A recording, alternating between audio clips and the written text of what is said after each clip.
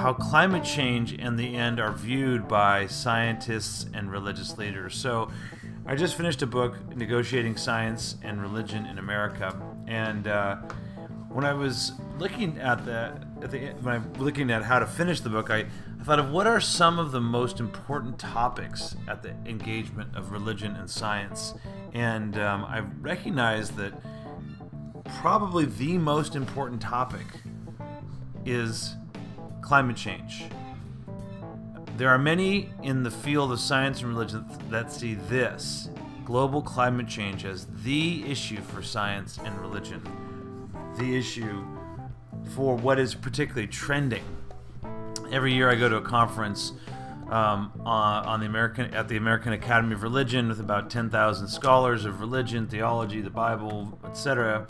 And as they have a particular part of that meeting, I'm a co-chair for science, technology, and religion. And as people talk about key issues, the issue of global climate change is one of the most important. So I make this statement in this slide.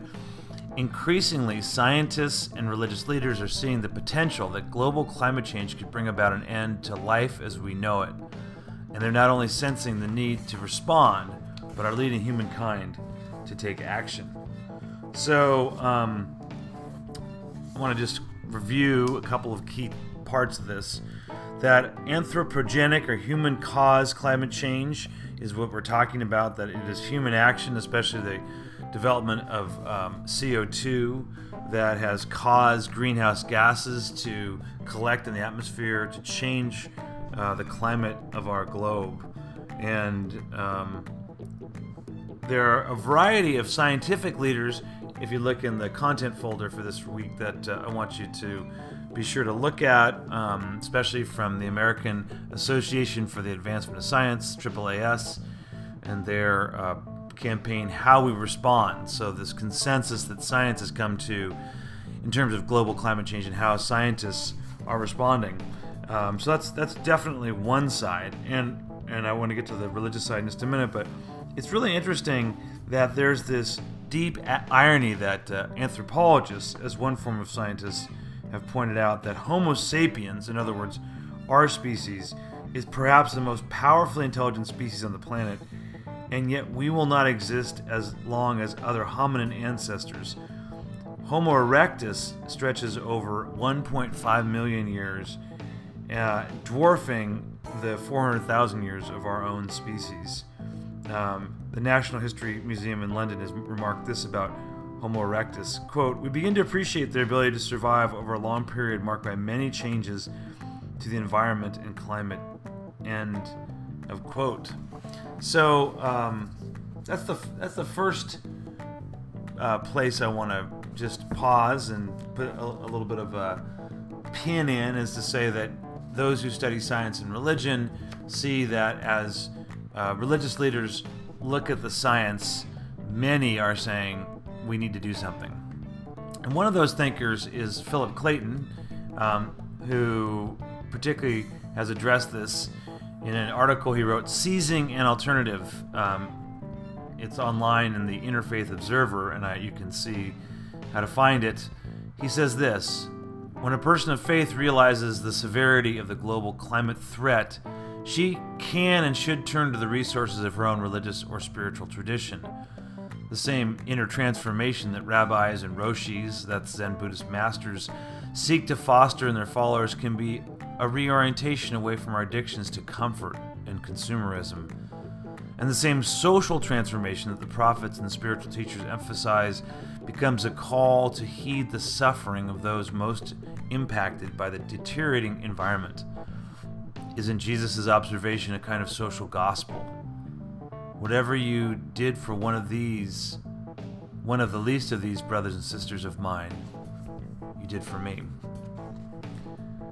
And so, in his book, Clayton's book, Religion and Science, The Basics, he talks about the future of science and religion in the same way that I did. I looked toward the future. He looked at the future and found different ways that science and religion can work together. And in the environmental crisis, he found the most significant examples. Here again, he writes this: there's overwhelmingly strong scientific evidence that human activities, such as the release of greenhouse gases, are fundamentally changing weather patterns on this planet. Current models suggest that the effects of a continuing increase in greenhouse gas emissions, especially if they move toward 600 parts per million, will have catastrophic consequences for the global environment. The models suggest that the effects of those changes could last 1,000 years or more. I personally find the case so overwhelming that teaching and speaking on climate change has risen to the very top of my religion science work, says Clayton. Here he says, this is where science and religion can particularly work together. So, unlike other areas where he sees that there's not necessarily such a natural division of labor, here there is. Religions are not in the position, Clayton writes, to predict the melting state of the polar ice cap, the melting rate of the polar ice cap, or to calculate how many meters the sea level will rise as a consequence. Only scientific models can work out the precise consequences for the planet of different levels of greenhouse gases being released into the atmosphere. By contrast, scientists are, frankly, not particularly good at motivating ordinary citizens to change their action. Science can explain empirical relationships and causes, but reciting the facts often leaves people cold, as those who work with data know only all too well. Yet science's weakness is precisely religion's strengths. For centuries, religions have played crucial roles in influencing their followers' beliefs about right and wrong and motivating them to live differently in the world. So that's end of quote there. And then Clayton goes on to talk about a few of these particular religions, which I'll emphasize again here. The three Abrahamic faiths go back as far as we saw this in his book, to the book of Genesis, which calls believers to cultivate and care for the earth. For Jews, Christians, and Muslims, nature is not a lifeless or mechanical thing, a mere compilation of matter and motion, but a creation of God, and therefore a thing of great value. As a result, believers in God have every motivation to protect it from destruction, especially destruction at their own hands. Indeed, the doctrine of sin provides a way of conceiving what it means not to carry out that responsibility. And then Clayton continues, the Eastern religions are, if anything, even more oriented to treat the surrounding world as a thing of value. Earlier, we in the book, but we could just say there's a call to compassion in Buddhism.